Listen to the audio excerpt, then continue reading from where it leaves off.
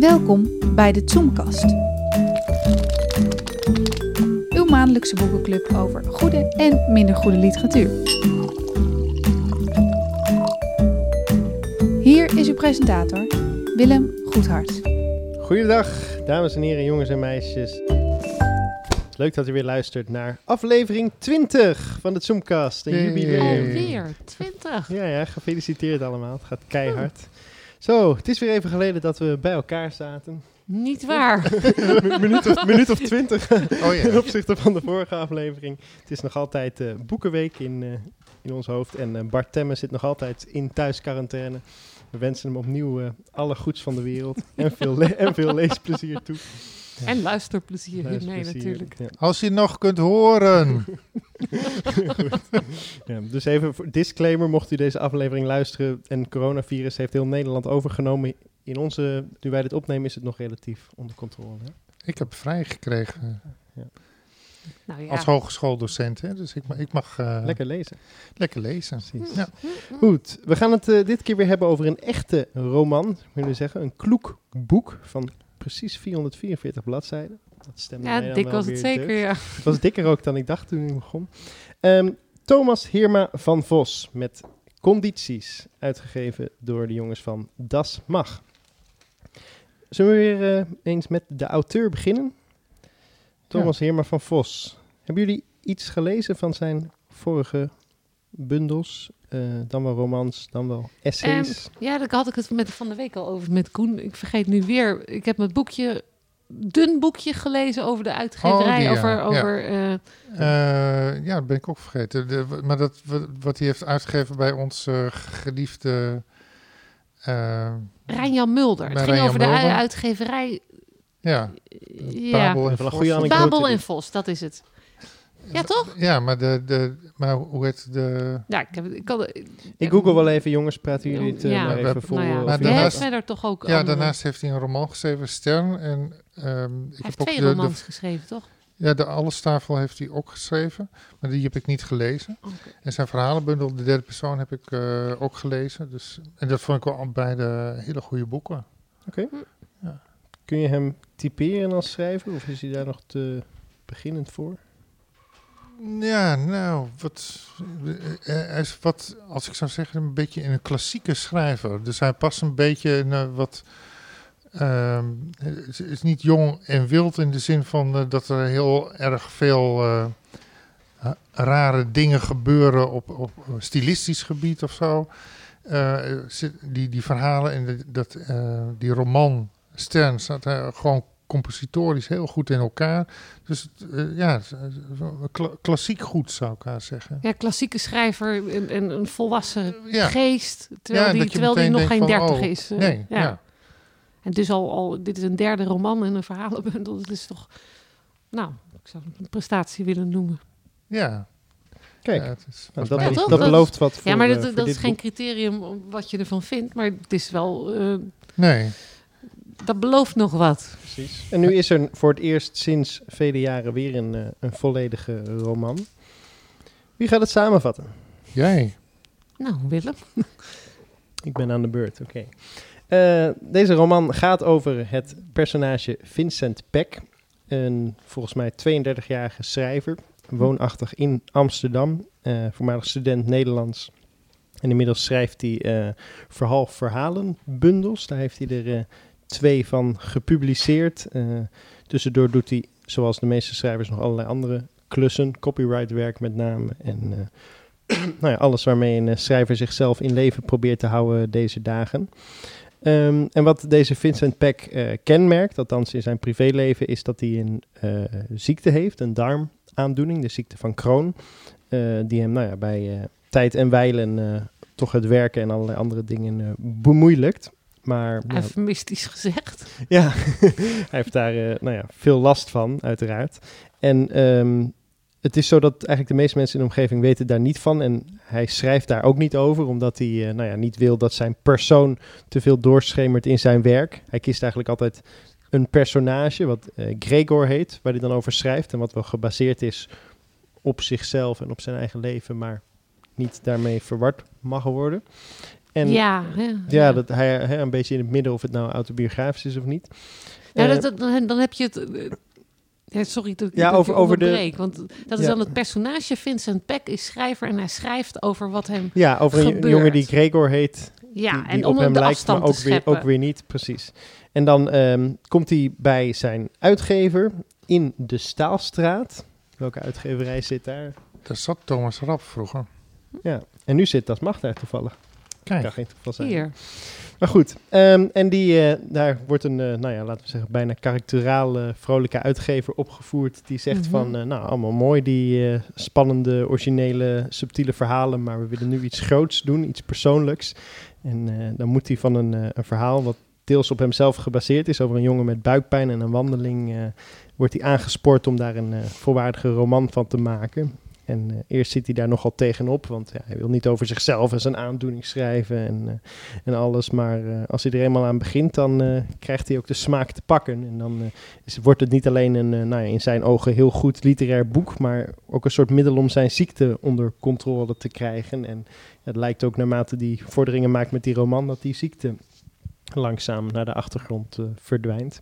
Maar dan... even kijken. Ja, misschien is het wel goed om te zeggen, het boek is verdeeld in twee delen. Ja. En dit was deel 1. Ja, eigenlijk vanaf het moment... Ik vul je gewoon nog wat aan. Graag. Hij schrijft een roman dus over eigenlijk de diagnose ziekte van Crohn. Roman, ja. En tegelijkertijd ook zijn relatie met zijn vriendin. En dat wordt afgewisseld met hoofdstukken over zijn gezonde bestaan voorafgaand aan die diagnose. En dan het tweede deel begint eigenlijk, dan verandert het perspectief ook, want dan is het plotseling ik-verteller. En dat is wat er gebeurt nadat het boek van Vincent Peck verschenen is. Ja, en dan kunnen we denk ik zeggen, het boek is er. Het wordt aardig ontvangen en verkocht. Op een gegeven moment wordt hij uitgenodigd voor een televisieinterview bij een populaire talkshow om erover te praten. Maar dat gaat niet helemaal zoals gepland. Hij wordt dan heel erg op zeg maar zijn persoonlijke band met het thema, met de ziekte en het boek. En dat wil hij een beetje afhouden. En dan slaat de sympathie die hij had eigenlijk helemaal om in allerlei kritieke lezers online en in zijn omgeving. En dan gaat het weer bergafwaarts, zowel met zijn carrière als zelfvertrouwen, als ook met zijn lichamelijke conditie. Ja. Dat en het gaat ook nog eens een keer uit met zijn vriendin. Ook dat nog. Ja, dan verklap je het eind. Nou, alsof je dat niet voelt aankomen op bladzijde 10. Ik het niet.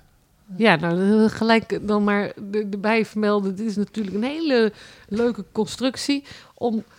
Tegelijkertijd is het toch misschien nog wel relevant. Nou, relevant niet zozeer, maar in elk geval wetenswaardig. Thomas Herman van Vos heeft zelf ook de ziekte van Crohn. En lijkt misschien wel een beetje op Vincent Peck. Ja, waarmee er nog weer een extra meta-laagje droste-laagje erin gegooid is.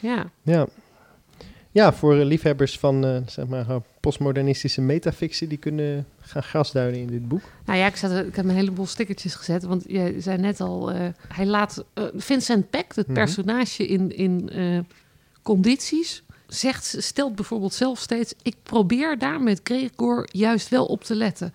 En hierom blijft hij ook de hoofdpersoon, niet ikzelf. Ik wil niet dat mensen mij voortaan als die patiënt zien. Dan wordt dat zo mijn identiteit. En zo kun je tal van citaten hieruit plukken, die Herman van Vos vervolgens ook weer in interviews gebruikt. Want daar wordt hij natuurlijk ook aangesproken op het feit dat hij zowel zelf de ziekte van Crohn heeft als zijn personage die ziekte laat hebben.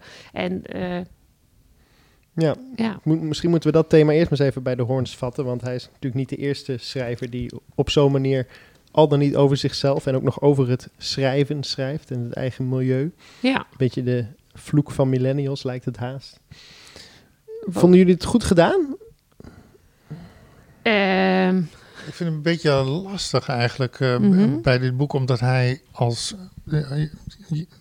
juist omdat hij als persoon er ook over schrijft, lijkt het alsof hij zich een beetje, dat hij aan die ziekte lijdt, lijkt ook alsof hij zich een beetje schaamt, maar schaamt is ook een thema binnen het boek, Ja. schaamt om daarover te schrijven. Want eigenlijk doe je dat niet als een echte goede schrijver. En het citaat wat Roos net aanhaalde, dat was sloeg daarop. Maar er zijn heel veel van dat soort... hij schrijft ook, op zichzelf is een chronische kwaal geen verhaal, eerder het tegendeel. De definitie ervan is dat de aandoening geen einde heeft. Geen progressieve opbouw richting de dood. Ja. Dat lijkt een soort van verontschuldiging te zijn om... Nou ja, ik weet als schrijver dat het geen goed thema is om over te schrijven. Want dan hoor je meteen bij een soort groepje schrijvers dat alleen maar over zijn eigen autobiografie weet te schrijven. Maar toch schrijf ik erover. Nou, hij dekt zich in. Ik vind het wat indekken. Dus dat vind ik jammer. Want ik denk van... hij probeert het binnen zo'n literaire constructie te zetten... Ja. dat hij dus immuun wordt voor die kritiek. Nou, dat zit hier sowieso in. Want alle kritiek die je mogelijkerwijs op dit boek zou kunnen hebben... van de schrijver Thomas Heerma van Vos... die heeft hij al verwerkt in de kritiek... die het boek van Vincent Peck krijgt. Ja, dus daar loop je dan een beetje... denk, dat heb je slim aangepakt. Maar dat zit er al in. Dat is inderdaad een beetje voorkomend. En dat is natuurlijk, denk ik, ook weer een spel. Hè? Want wat hij volgens mij sowieso probeert... en doet, is literatuur maken van zijn ziekte. Zijn inzet is echt een autonoom literair werk. Ja, maar dan denk ik van... waarom heb je dan niet gekozen voor een schrijver die geen schrijver was? Want dat zou het veel interessanter hebben gemaakt. Dan zou hij zijn eigen ervaring hebben kunnen benutten... want nu krijg je automatisch die laag met hemzelf. Dringt zich op. Ja, dat klopt. Ja, en er zit ook hele duidelijke hints. Dus als hij het over verhalen heeft en zo... Dan herken je bijvoorbeeld verhalen die hij eerder heeft geschreven... en gepubliceerd in de derde persoon. Dus dan denk ik van die nadruk op die autobiografische laag... wordt ook door hemzelf gelegd. Ja, zeer sterk. Hij had er inderdaad een totaal ander beroep van kunnen maken... dan deze darmziekte... waar hij zo goed uit eigen ervaring over kan... Daar kun je dus goed over schrijven... omdat je het uit eigen ervaring weet. Ja. Waarom maak je dan niet een ander personage van... die toch fictiever is? Dus iets verder weg ervan staat. Want datgene wat hij nou net vertelt over de literaire wereld... dat vond ik eigenlijk het minst interessante. Dat hebben we al vaker gelezen. Ja, dat heb ik al vaker gelezen. En ook zo'n interview bij een talkshow heb ik al vaker gelezen. En een uitgever die...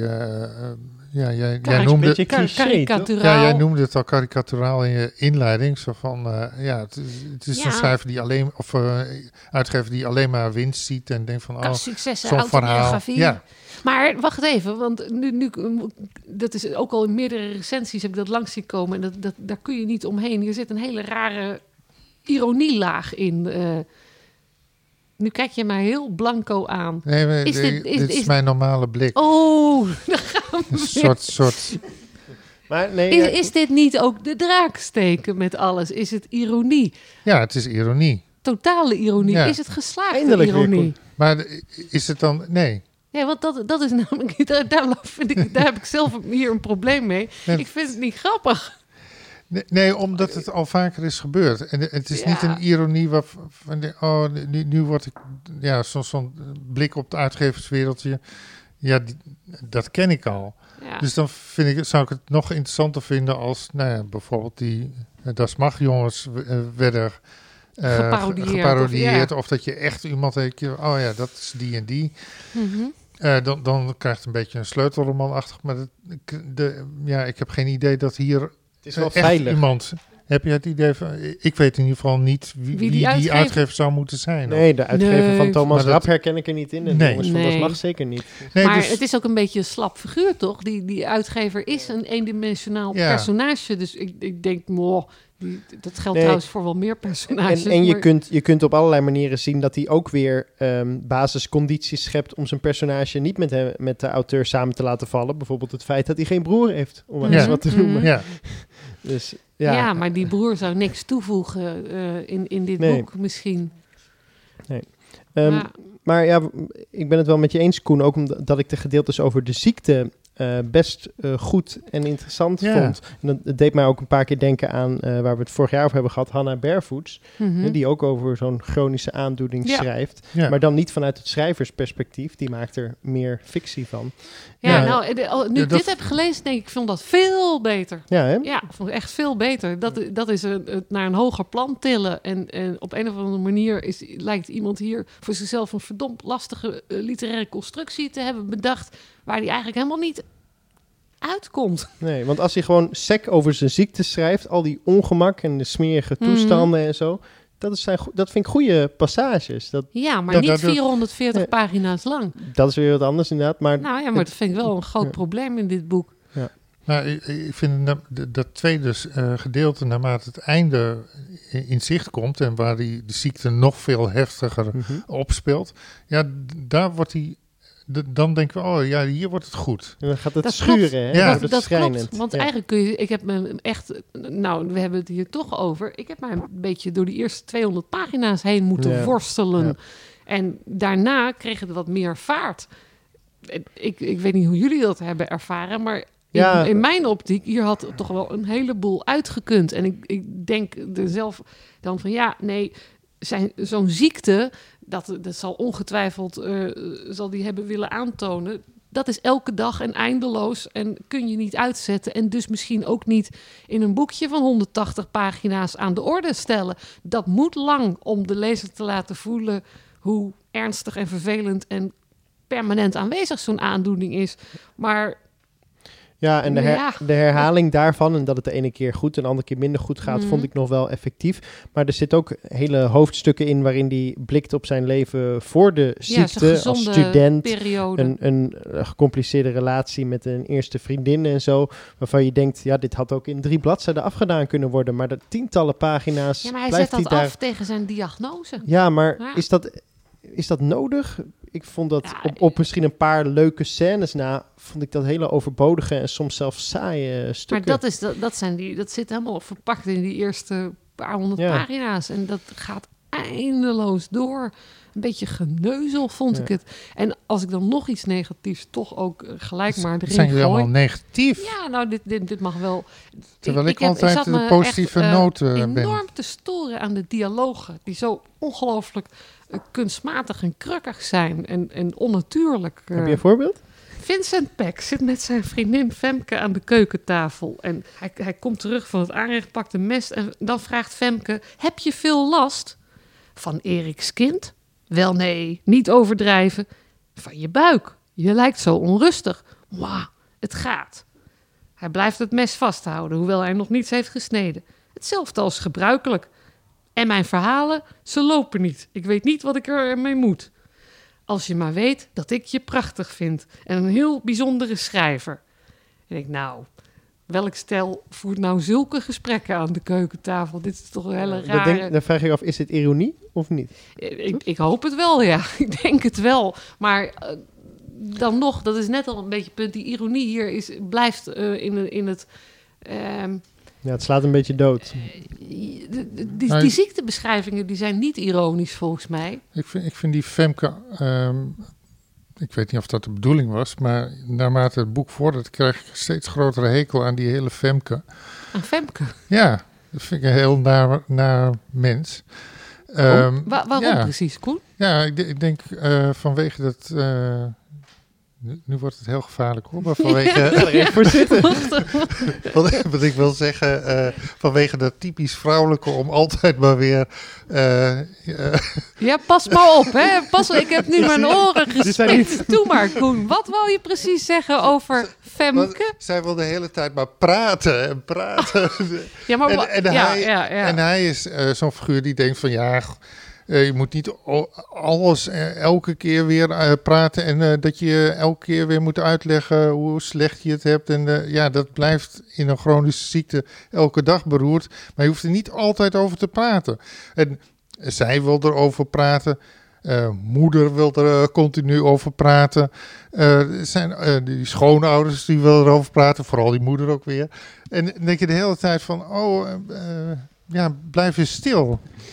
Maar is dat niet ook gewoon het idee dat hij alles opkropt en daardoor ook letterlijk verstopt raakt? En dat juist, er zit ook heel erg een idee zo van je moet praten over je problemen, je moet er wat aan doen. Ja, maar dat vindt Koen dus een wijvengedrag. Maar zo zei ik het niet, hè? Dus zo noem ik het dan maar even. Ja. Maar mag ik dan wel zeggen, deze jongen zegt natuurlijk gewoon helemaal niks. Nee.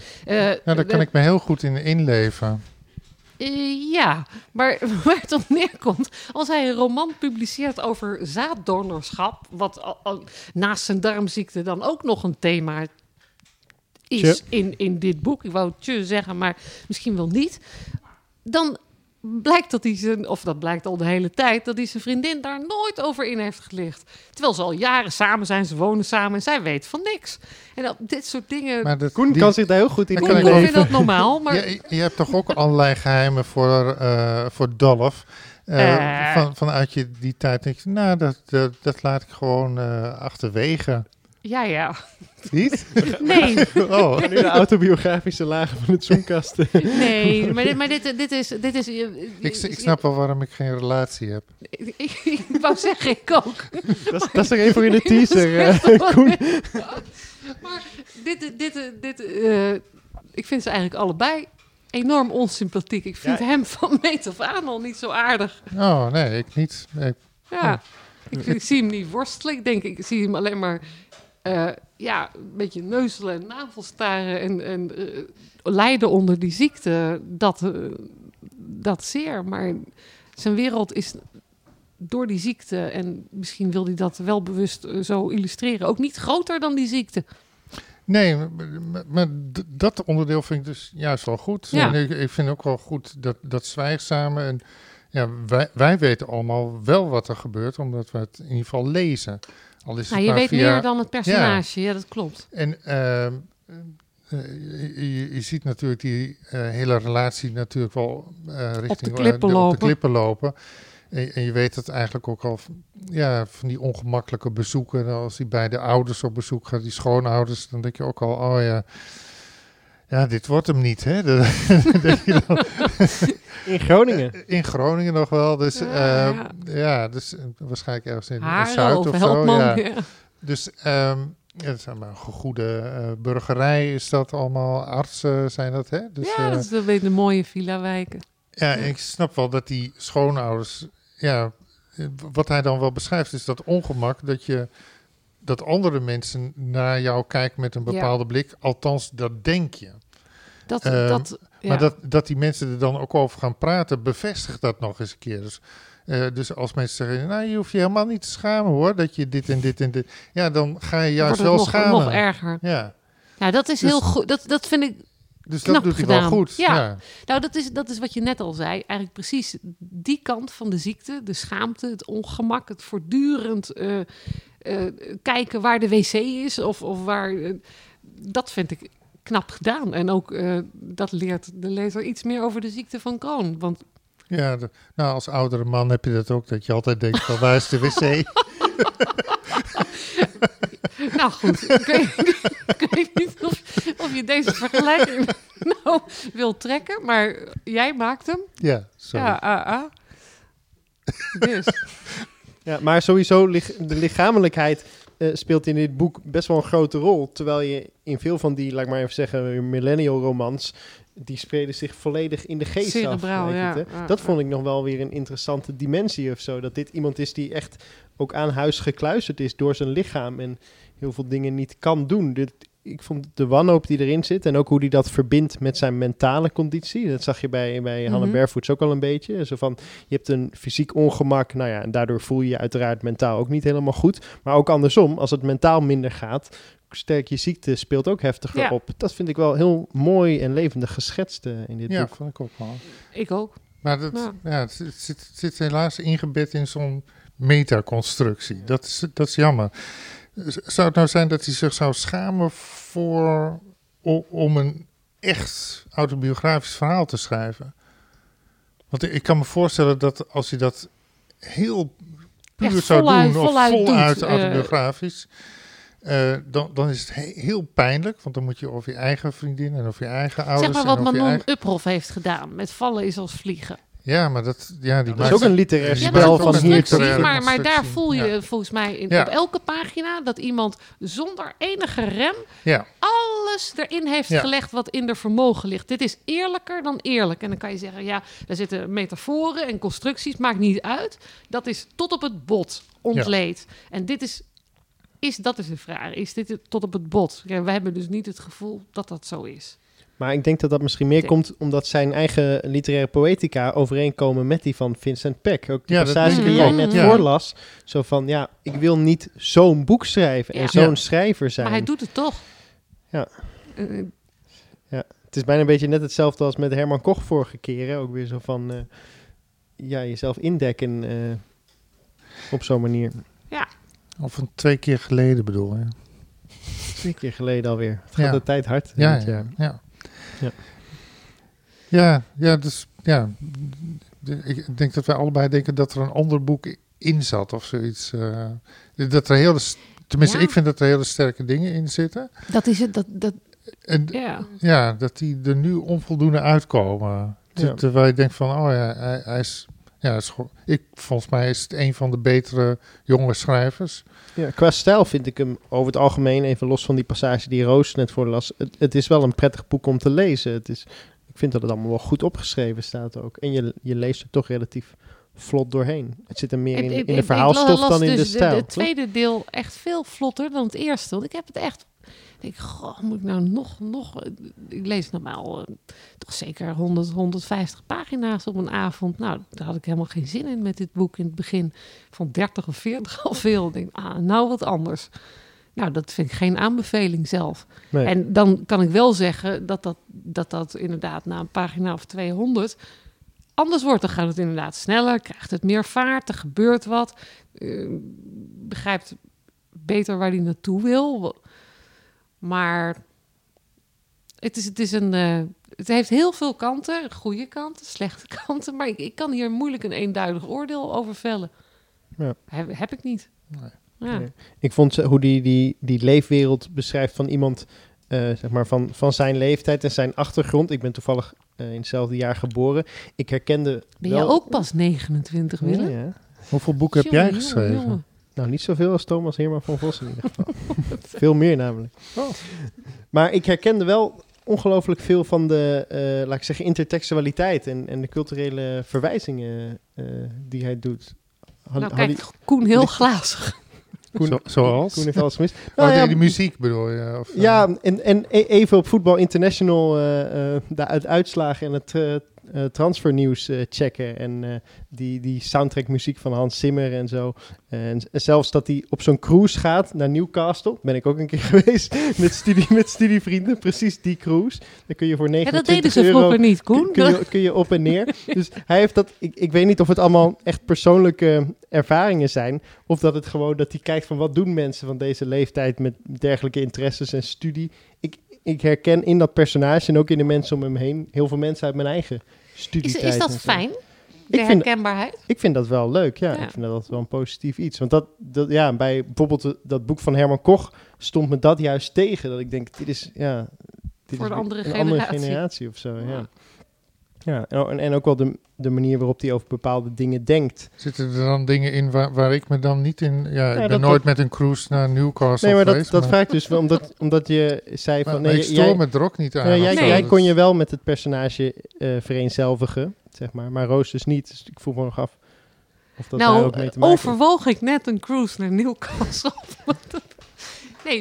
Nee, dat heb ik inderdaad wel eens gedaan. Zo'n nacht. hè? Ja. Oh, Ja. Je hebt wat gemist, Koen. weet Dolf dat wel? Sterker nog, ik stelde dat een paar maanden terug ook nog voor aan Dolf. Oké. Ik dacht, leuk.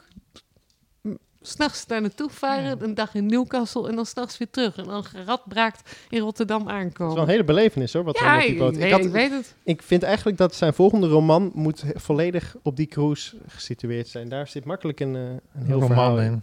Ja. Hm. Dus Thomas, als je luistert, we sluiten tegenwoordig onze podcast steeds af met een advies aan Aan de Oh, ja? schrijver. Wat eng, Willem. of aan de uitgever. Arrogant. Genoeg gezegd, denk ik. Ja, Toch Ja. ik blijf altijd wel heel benieuwd wat hij nu weer schrijft. Dus het is wel een schrijver die ik wil volgen. Ja, Klopt. ook de kunde zit hem voor, vind ik, dat straalt geldt hier voor mij ook weer vanaf. Maar het is misschien niet helemaal geworden wat het had kunnen zijn In onze ogen. in Ja. onze Ja. ogen. Want in de NEC kreeg hij 4 sterren of zo. Wat, Ja, dat was wel heel positief. Ja, Thomas de Veen Thomas was de Veen, juichend. kijken. Ja. ja. Maar verder is er niet zo heel veel aandacht Nog voor niet. geweest. Nee. nog niet. 4. Nee, het zou wel leuk zijn. Het is hem wel gegund, toch? Ja. En ook Jawel, het is hem zeker gegund, maar ik denk dat het nog een beter boek is. Hij is dus dat is in zijn voordeel. Hij is lekker pas 29 jaar, dus hij kan nog lang mee. het wordt wel Als er wat geen met- corona of zo. Nee, Ja. wanneer zou de eerste coronaroman verschijnen? Wat denken jullie? Nou ja, wanneer valt de eerste Eerste corona-dode corona-dode. schrijver? Gaan we nu ook namen noemen? Ja. Nou ja, ik zei net, dat boekenbal vorige week, dat kon gewoon nog ongehinderd doorgaan. Dus je weet het niet, hè? Wat er nog uit voortkomt. Misschien is die al gevallen als mensen deze podcast luisteren. Oké. Nou, dat is hoopvol, jongen. Goed. We moeten maar stoppen, hè? Anders het wordt alleen maar erger. Ja. Goed. IJs, weder en corona-dienende zijn wij er over een maand of zo weer met een volgende aflevering. Ik ga nu even alle deelnemers hartelijk bedanken aan deze podcast. Om te beginnen Koen Pebbelenbos. En dan natuurlijk achter de scherm. Ik ga even van links naar rechts, Ja, dat ja. ziet de luisteraar ook. Achter de techniek Joost van der Heijden. Het klonk weer fantastisch, dat weet ik nu al. Roos Kusters, ook hartelijk dank voor alle gastvrijheid die we hier weer de hele lange avond mochten ontvangen. Ja, paaseitjes. Amanda, dankjewel voor al je aantekeningen. Positieve energie. Dolf, bedankt. Bart, bedankt voor je afwezigheid. En we hopen dat je Ah, er dat is volgende niet- maand weer bij bent. Ja, toch? ja. Bart, Het is niet moet er hetzelfde natuurlijk zonder wel Bart. Ja. En Ja. de luisteraar, hartelijk dank voor het luisteren. Luister ook eens naar een van die andere 19 afleveringen, voor zover u dat niet gedaan heeft. Of kijk eens rond op zoom.info, wat er allemaal nog voor moois te ontdekken valt. En dan graag tot de volgende En heb je al aflevering. gezegd wie je zelf bent dan, Willem? Dat hebben ze al in het begin Willem gehoord. Goedhart. Nou, Goed uit. ook bedankt, Willem. Bedankt. Tot uw dienst. Ja. Dag. Dag.